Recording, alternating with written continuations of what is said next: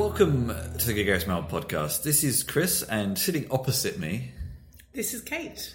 This is probably going to sound slightly different, and we apologise for that. We're currently recording this episode on our little portable recorder that always gets pulled over by airport security for looking like a taser in at a service department in Lisbon whilst we're waiting for Web Summit to start. So we don't really have access to our proper equipment, as it were, because there was a particular issue that has come up in the past couple of days that we felt we wanted to dive into a little bit. And we wanted to strike while the iron was hot, etc., didn't we, Kate? So we thought we would just do with what we...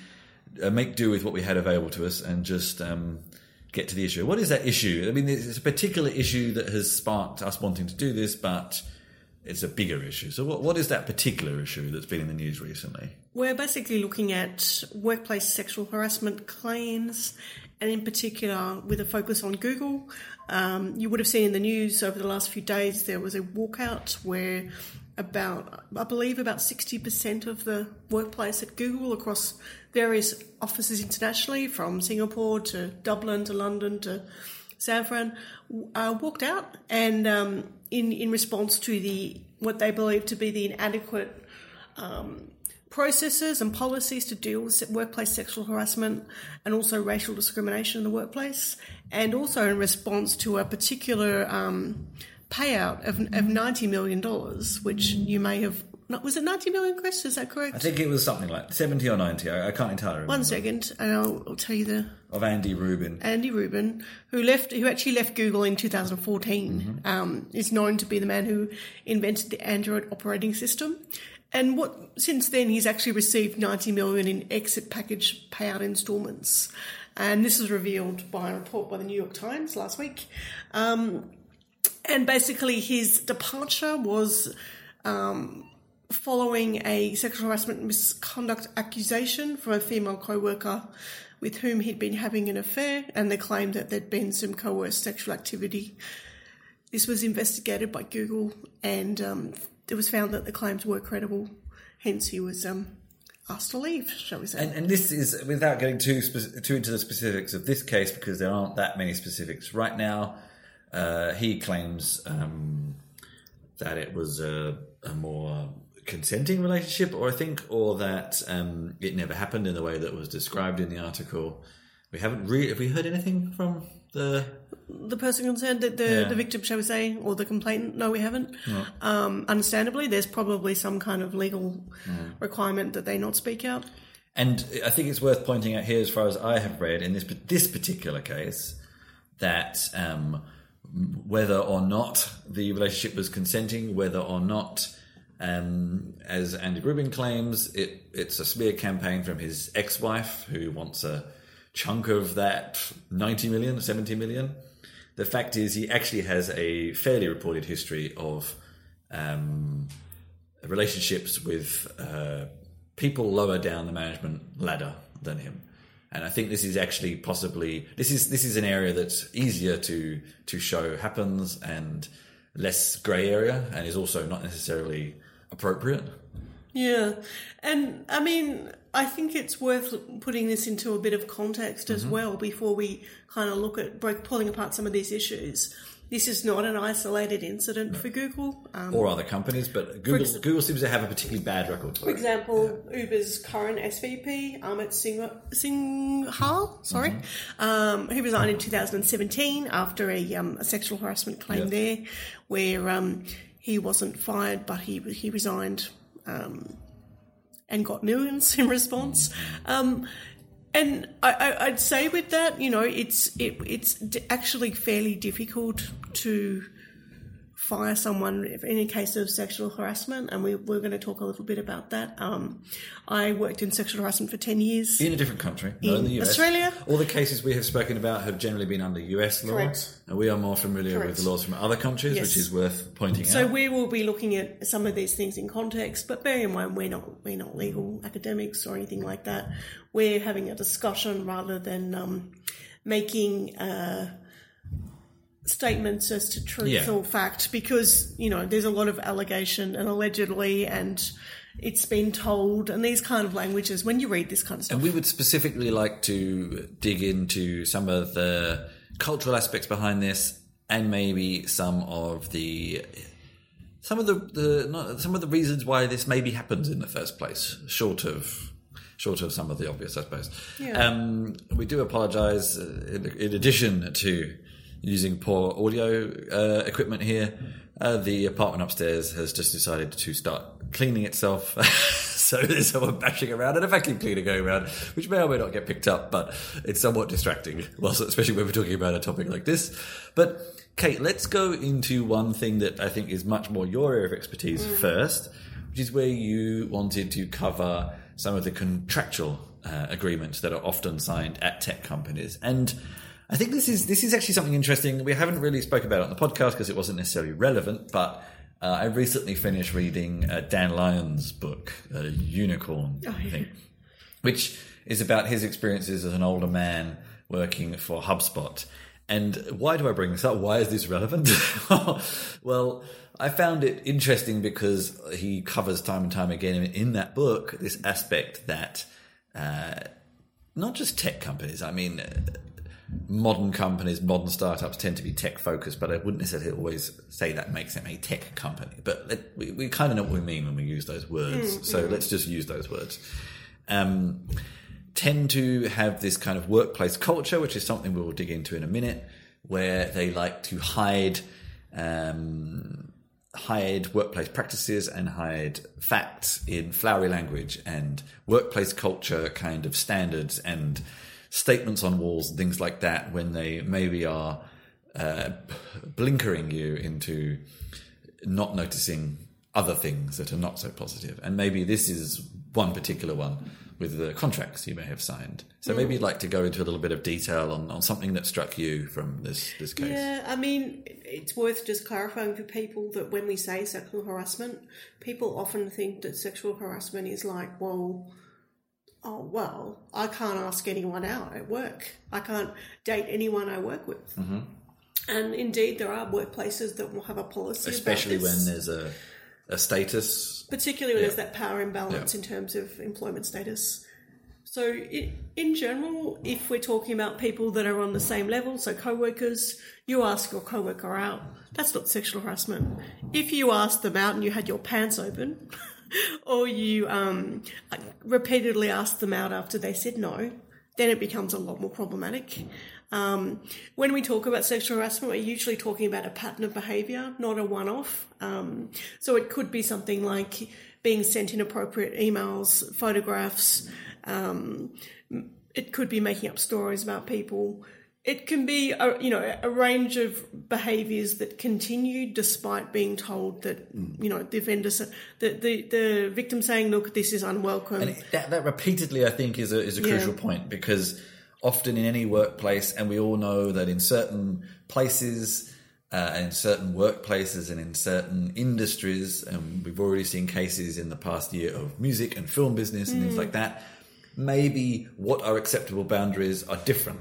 But once you learn those boundaries, continually trying to break them or push through them is where it turns into something else. And it's also, I mean, when I say, there are behaviours and, things like asking people out, I'm not talking about like someone groping someone. That's never acceptable in any workplace. There's no workplace that would find that acceptable. There are plenty of good standards. And the standard that we always used in sexual harassment training when I was involved in that kind of stuff was, would you be embarrassed if your mother or your partner or your knew of something that you did? And that could be for either gender. That's an interesting one, but yeah. And because I know people are probably thinking this, this, when I say sexual harassment or inappropriate workplace behaviour, if you want to call it that, it's not limited to men against women, not in the slightest. Oh, yeah. There are plenty of cases of men and men I have affecting personal men experience and in this men as well, actually. Women affecting men and women affecting women. Like it's not, and it goes up and down it also goes up and down the hierarchy sometimes. Mm-hmm. So it's not always that, a boss is harassing a worker below. It can go the other way. Like I had cases of students harassing academics, for example. But you wanted to dig very much into the contractual language that was used I did. in these cases. I mean, it's worth thinking about why people are having so many problems with the Google scenario. And when you actually look at what the people that organised the protests were looking for, one of the biggest issues was an end to forced arbitration. In most, at least in Australia, in most workplaces, the way you deal with sexual harassment is you try and solve it in-house first. So that's where you usually will have trained staff in a larger workplace who are able to support both people on either side of the scenario, whether someone is accused or the accusee or accusee. That's right. But then the idea is very much it's about if someone was to come to me with a sexual harassment claim, say someone's, keeps asking me out and sending me pornography at work, just as one example, I would be very clear about saying, okay, well, what outcome do you want? And the outcome people say is usually, well, I want it to stop. Most people aren't saying, well, I want this person sacked. They say, I want the behaviour to stop. And usually the reason people get sacked is because there's more than one case, or there's a history, or there's, an overlap there of other behavioural problems. And so generally what you would do in that scenario is you would document it, and you would try and find a way to bring the two parties together. And should companies or institutions usually have some kind of documented process for this? Yes. Yeah. Policies, procedures, all this stuff.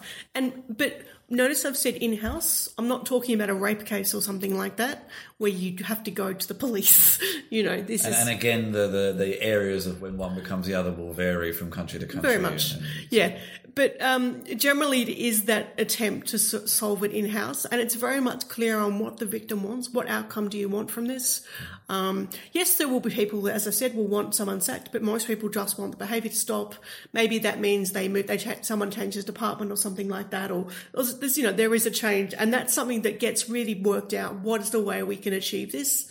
And the difference with the Google scenario is they have a situation where for cases of harassment discrimination, they use forced arbitration. Forced arbitration means you bring in an independent third party who rules on it.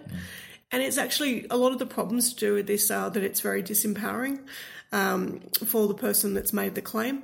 But also because it also means that someone who's coming in who doesn't necessarily know the culture. So just unpack that a bit for me, because personally to me, I would say that a third party independent party actually seems like a better approach to me.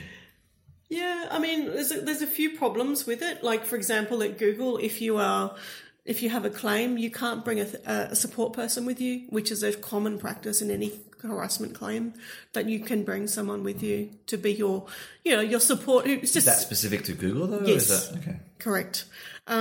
It's also, I mean, I don't know the ins and outs of their personal process of forced arbitration, but it also means that if you undertake arbitration using that third party, you can't take any further legal action. Right. So I think that is the crucial point, actually. Yeah. I mean, this is kind of, you got to pull it out. But you're saying that often in cases where the arbitration happens internally, you can take legal action? Okay. It means that you try and resolve it in-house. If you can't, then you can go external, which may be, for example, using a union, a workplace union or something like that, or it can go to a civil case, something like that. In these cases, do you know, or can you have any guesses about who undertook the arbitration? What you say, a third party, but who? I'm not sure. I don't know. What was it likely to be? In this scenario, it would be I don't know. Okay. I don't know, to be honest. Okay. I think the other thing to mention as well with this is that one thing that the people at Google, the workers, are also calling for with this is that there is a transparency in regard to reporting sexual harassment and, disclosing, the number of harassment claims over time, which areas, the types of claims, how many victims have left Google, how many accusers, or accused, if you like, accused have left Google, any exit packages and their worth. So this is something people really something I'd like to ask you about on the exit packet. On the exit packages. We're doing this fairly live, so there's going to be a few stop-ups in language there. Could it be, I'm going to play devil's advocate here, could it be that, of course, with any kind of major organisation, we could generally hear about the high-profile cases, be it the high-profile because the incident was particularly horrific, or be it, as in most cases, it was because it was perpetrated by a fairly senior person. And as far as maybe this is becoming more clear to me, and I don't know if this is an American thing or a Google thing or whatever, in that employees, no matter who they were, if they are fired or asked to leave, which is not always the same thing, get some kind of exit package, even if they, I don't know, I'm not sure what contracts will say around if you commit some kind of breach of contract or whatever, which I would have liked to assume that sexual harassment is one of those, but that you are entitled to some kind of payout. Whether we think that's wrong or right is a different conversation. And is it just that executives, who are the high-profile cases because they're executives, just get a larger payout? And if you were Bob and Jane, also fired for sexual harassment, then you get a relative payout. I don't know. It just happens to be less because you're not an executive. Quite possibly. I mean, it's also worth thinking about as well that the people at Google who've instigated the walkout have actually said, the current process isn't working globally. It's a lot of the instigation of the walkout, from at least what I've read, has been in Asia. And they're saying part of the problem there is HR are the people that are responsible for reporting when you report sexual harassment. This is not unusual. However, it's their feeling or the belief there is that their role is assessed by senior management directors, meaning that they're more intent on protecting the organisation. Yeah. Like the criticism of the police force. Yeah. The police are not there to protect you, they're to protect the economy and the capitalists. I mean, and I mentioned that because just when I was explaining, doing it at universities, what they do is you typically have sexual harassment advisors in different departments spread across the university. So it wouldn't be your manager investigating it, for example. It would be someone from a different... Especially in a company the size of Google. Yeah. I mean, these are big companies full of smart people, Well, maybe. This, to me, is something that comes into my mind when you talk about forced arbitration, because I've only ever worked in small companies. So to me, all I can think of is if I had a case involving a colleague that I would know everybody. I wouldn't want to deal with them. Yeah. But I suppose that's smaller companies. This is the problem. And I also note that they've said that when, we want a better process for this, but we also want it to be accessible to all, to full-time employees, temporary vendors and contractors. So there's obviously stuff going on there that you would at least assume from any large company, to be fair. And this is something I'd like to dig into now. We'll go out of a slight tangent here. I have two follow-up thoughts. One I think is smaller than the other. We'll see. And I think we may have discussed this in the past. I'm not sure. We've definitely discussed it personally. Whether we've ever recorded it is something I'm not sure about. Could it be fair to say that a company like Google is no better or worse than other companies in terms of sexual harassment? And is it that, something you just alluded to, that there's a lot of smart, opinionated people there who often are... shall we say, less mainstream than others and have less conservative opinions on sexual politics, on progress, on liberal thinking, etc. And could it be that they actually have no worse history than any other company? They just happen to be a high-profile company that everybody knows, of course, and everybody uses all the time. And that actually, in some respects, they are far better at least paying lip service to workers to see whether that means anything, of course, because of this. And if it was, Acme Incorporated, some kind of big manufacturing company or something that maybe you've heard of if you've bought an oven or whatever, but still has equal income, equal amount of employees, and something happened, you would never hear about it because it's a dusty old company with less progressive management that no one's ever going to listen to a story about. I don't know. Yeah. Playing devil's advocate again here. I think you raised some good points. I mean, I think that Like, even when I look at some of the like I mentioned the statement of what the people are saying, who've made these, organised a walkout. They've said a company is nothing without its workers. From the moment we started Google, we're told we aren't just employees, we're owners. Exactly, yeah. Everyone who walked out today is an owner. Unless you're an independent contractor, which is a different discussion. Yeah. and that's actually a common problem, It is, that there yes. are people that, are doing the work who don't get awarded the equal I think we have discussed that before. safeguards of others. But yeah, I mean, I think there's two things you raised. Firstly, that the idea that people in tech, you've got educated people, obviously, you've got people that are looking beyond the kind of, because they're working hard, they're working long hours, they're often more creative in different ways. I'm thinking maybe biohacking and things like that, people looking at different ways of living life, or, maybe it's, you've got workplaces that are trying to create almost an ecosystem of replacement for families in some ways. You can bring... We're going to get to that subject in a minute. Okay. We'll definitely get to that subject in a minute. Okay. So don't go too far down that path, but just around are they any better or worse than other industries that we know of course. It's hard to say if you don't know about them. Yeah, I mean, are they better than a mining site? Are they better than a building site? Or are they worse than? Or worse, for that matter. I mean, you just look... I've seen it in the last month. I've seen two cases of where there's three if I count one. There's historically been over the last year, there's been a name and shame document looking at people that are, or probably men, I assume, I haven't read it myself, harassing women in the media industry, media and I think communications as well.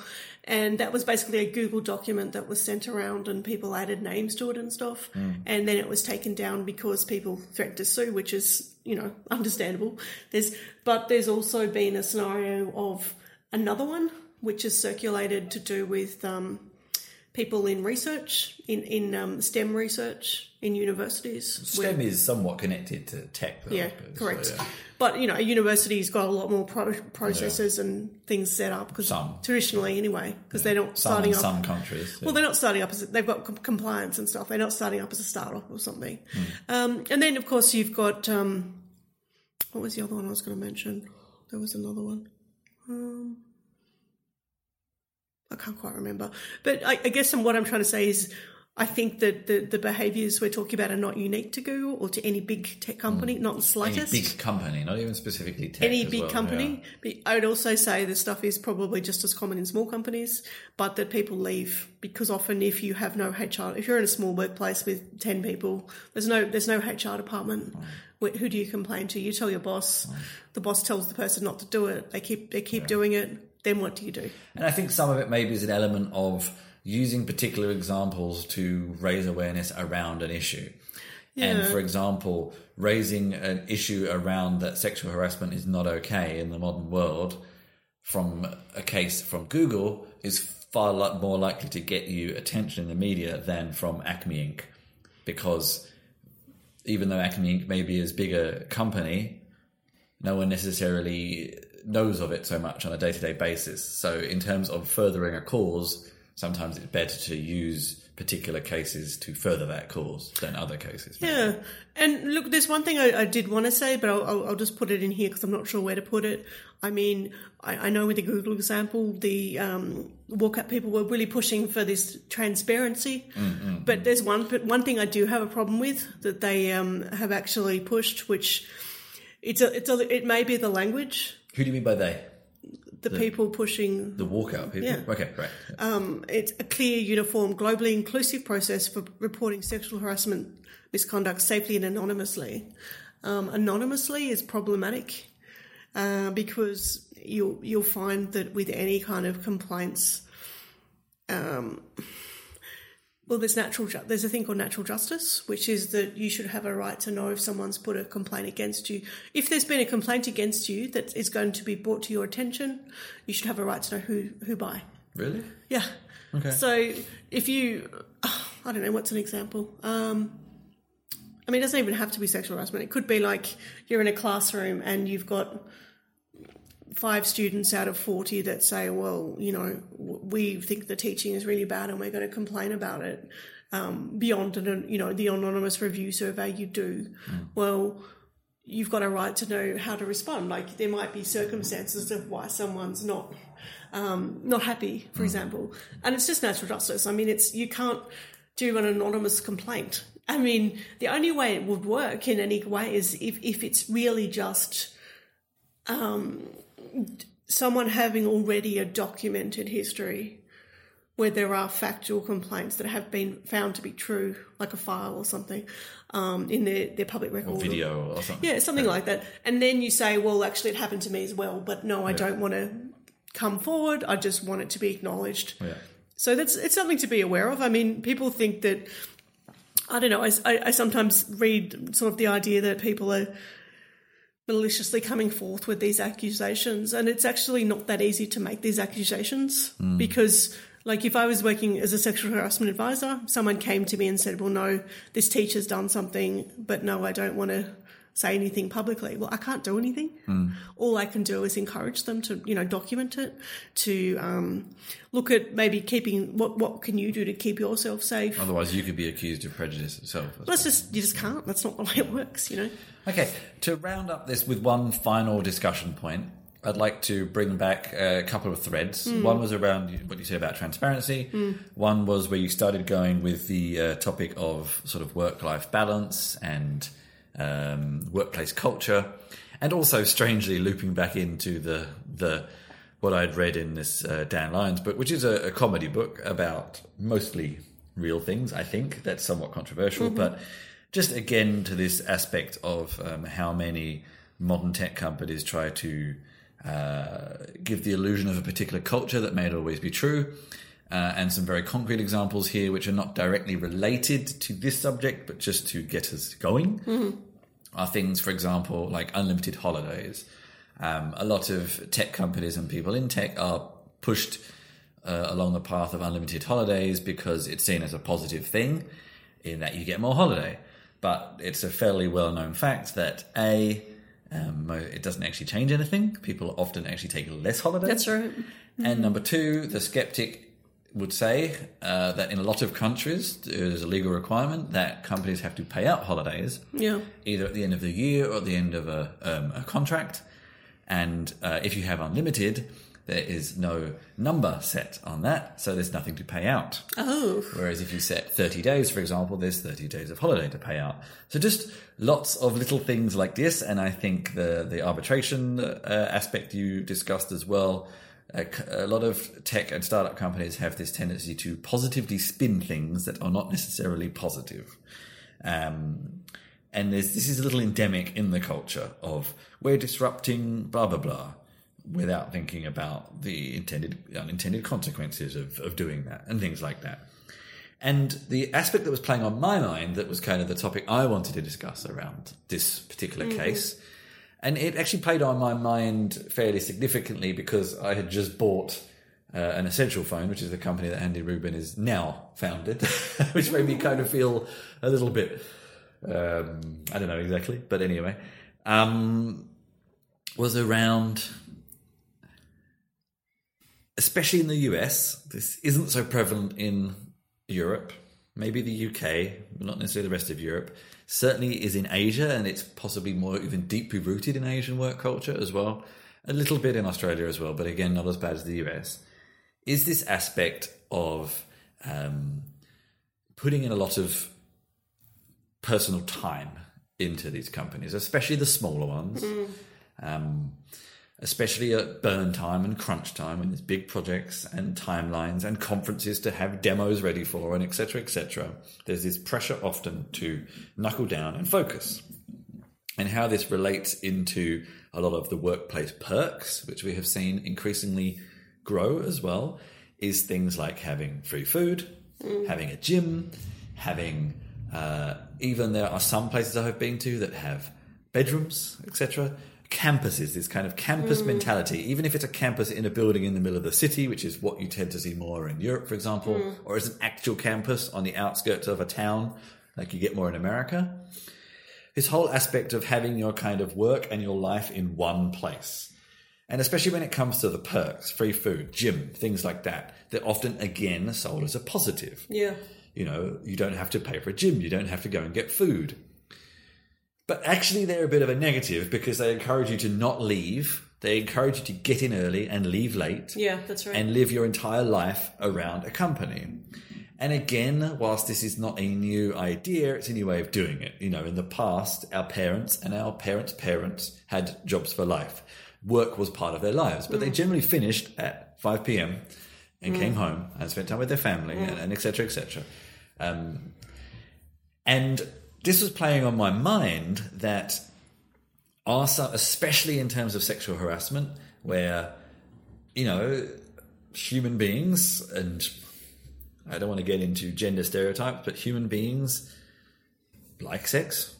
They like relationships. They like closeness. They like company. Even geeks do like company sometimes, whether they admit it or not, you know. And if all you ever do is spend all day, every day, sometimes 7 days a week, with the same group of people in the same environment, I wonder if these environments almost breed these attitudes. Because, yeah, a man wants a relationship, wants sex, whatever it happens to be, and if they have no time to go and get a conventional relationship, then these awkward, uncomfortable, inappropriate relationships maybe form more. It's very hard to prove, of course, but it was playing on my mind whether these workplaces actually help breed facilitate. Facilitate. That's a good word. Facilitate these kinds of attitudes. Oh, I mean, it's not just sexual harassment. There's other things too. Yeah. It's a really good point. And I mean, I think that, I mean, you see it with startups, that the idea that, you know, you're encouraged to be not just you know, on the clock, but you know, it starts with the language, you know, gang, team player, and be a part of our family, our community, our tribe, our, you know, and then you're not just a worker, you're a rock star, or you're a ninja, or some crap like that. And it comes this gradual kind of a cult-like behavior in a little bit of bringing people in and making it so that, and you know, there may be some companies where you're more invested in the success. Maybe you get shares, or maybe there's other opportunities for you. That too. That's an aspect I hadn't thought about, but yeah. That may make people try harder, but I think a lot of it's cultural. And you look at these companies where they will, for example, have, I'm not sure what the term is, but basically if you recommend someone for a job, you get a bonus of some sort. There has been some research to suggest that really ensures that the speak or the group think or whatever is maintained. Diversity is diluted. You're not bringing in your completely different person from another country who's, you know, I don't know, whatever. But yeah, I mean, I think there is a lot of more social planning and predictions and futurism focusing on this idea of the lessening the work-life divide. For example, I know in Berlin there's a number of co-working spaces that do have apartments.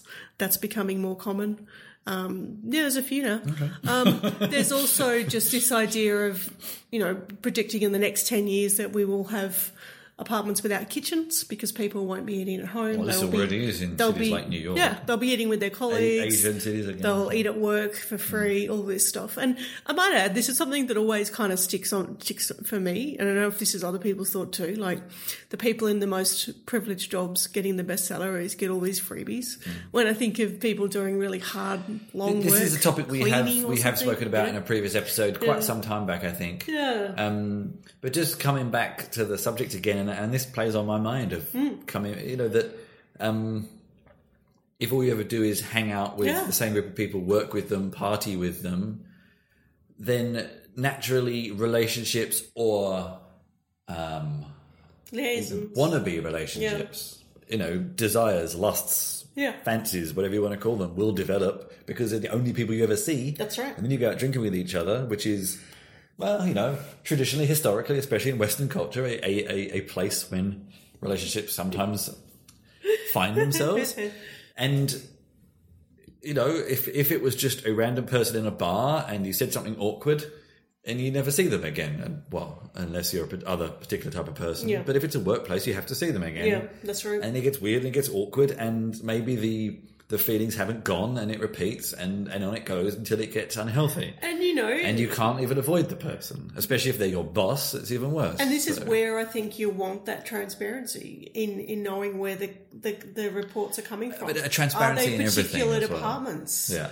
Are they I don't know, divisions within departments? I'm not sure how it works. Yeah. I think you may be a transparency in everything. So many companies, and again, this was in that Dan Lyon's book, so many companies claim to be transparent. Yeah, they do. But they're transparent about what they want to be transparent about. They're transparent about the positives and not the negatives. And stuff They're not transparent about why they do things. Why do you have an unlimited work policy? Are you really telling the truth as to why? Or is there another reason? And I'm not skeptical enough to say maybe it's all just because it's a tax dodge or whatever, a payout dodge. But at least be honest about it. And probably most people wouldn't care so much, to be honest with you. But, that's true.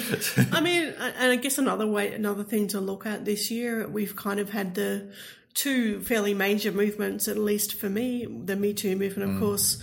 And then, of course, we've had tech ethics, I'd call it, where people in companies are starting to question their tasks and what's behind them. And again, actually, we talked Google about these walkouts, but there have been walkouts from Google as well as government contracts they've taken. From the the Chinese search engine that Google was doing to the funding to do with some kind of military. I've forgotten. Yeah, that was it.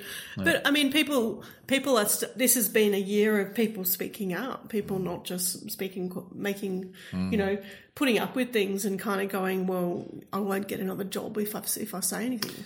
Yeah. And so it's something significant. So I think the learnings from this maybe are that this is I don't think the behaviour will change necessarily or will stop, but people will be talking about it more. All right, how can we summarise this discussion? We sort of kept mostly on topic, but wandered at a few tangents here and there. Yeah. How can we summarise this, and how can we offer positive thoughts and constructive thoughts for the future? Yeah, look, I would encourage people to talk about this amongst themselves in their workplace with their friends. Encourage your workplace, and that's not just your boss. No. Your workplace to be actually transparent, genuinely transparent. Absolutely. And to create a workplace where there are means and processes that people can get support and help and to have a life and make if they need to make complaints. So it's not just my boss is my boss and my complaints against my boss, so I've got no one to go to. So setting up systems that are available for people, and it's not just these kind of complaints. There are all kinds of complaints in workplaces where there are better ways to do it. So I think I think part of that is really thinking about what kind of workplace you want to work in, which I think is the whole thing of the Google. People were trying to facilitate that, and that's why they've done the protests. Well, let's see where this leads. We'll see where our conversation leads. We'll also see where the Google story leads. It only just happened late last week. That's true. Which is why we wanted to discuss this. We'll see if it changes anything. We'll see if there are any repercussions for any of the people involved on all sides. And we'll see if any of these companies actually change. And if you are an employee of any of these companies, despite what Kate said, you are free to contact us anonymously. Yes, absolutely. This is a little bit different, or if you just want to discuss some of these things, I mean, we're really happy to have a chat with people and record it. I mean, or not record it. We can read bits out, But I guess what we're saying is we're happy to provide a considered voice where appropriate to have discussion. Like maybe you don't agree with anything we've said and you're just like, no, you guys are way off. And we didn't really plan this. So what are you talking about? You're not in America. How do you know? We also probably mixed in a lot of rubbish in with some quality because we didn't plan this at all. So. No, I think this is something we thought was interesting that we want to talk about, and it looked at a movement that warranted some discussion, and we'd like our listeners to be part of that. All right. On those notes, Kate, how can people talk to you? Yeah, you can contact me via Twitter. I have my email on my account. It's Kate_Lawrence, Kate with a C, Lawrence with a W. And you can find me at Chris Chinch on Twitter or christianchiller.com on the interwebs. And for the podcast generally, you can find out more at gregariousmammal.com/podcast, gregariousmammal.com/support for merchandise and donations. Wherever you found this show, please upvote, rate, share, etc. We're now on a lot more networks, thanks to the help of an assistant we have helping us called Joe, who's Thank you, Joe. submitted a lot of the show to a lot of networks. So maybe you're finding us anew. And you can also find us on Facebook, another company that has quite a year, facebook.com/gregarious mammal. But yeah, we'd love to hear from you. If you have any comments, positive and negative, be open, be transparent. We would love to talk. And Absolutely. Until next time, thank you for listening. Thanks, everyone.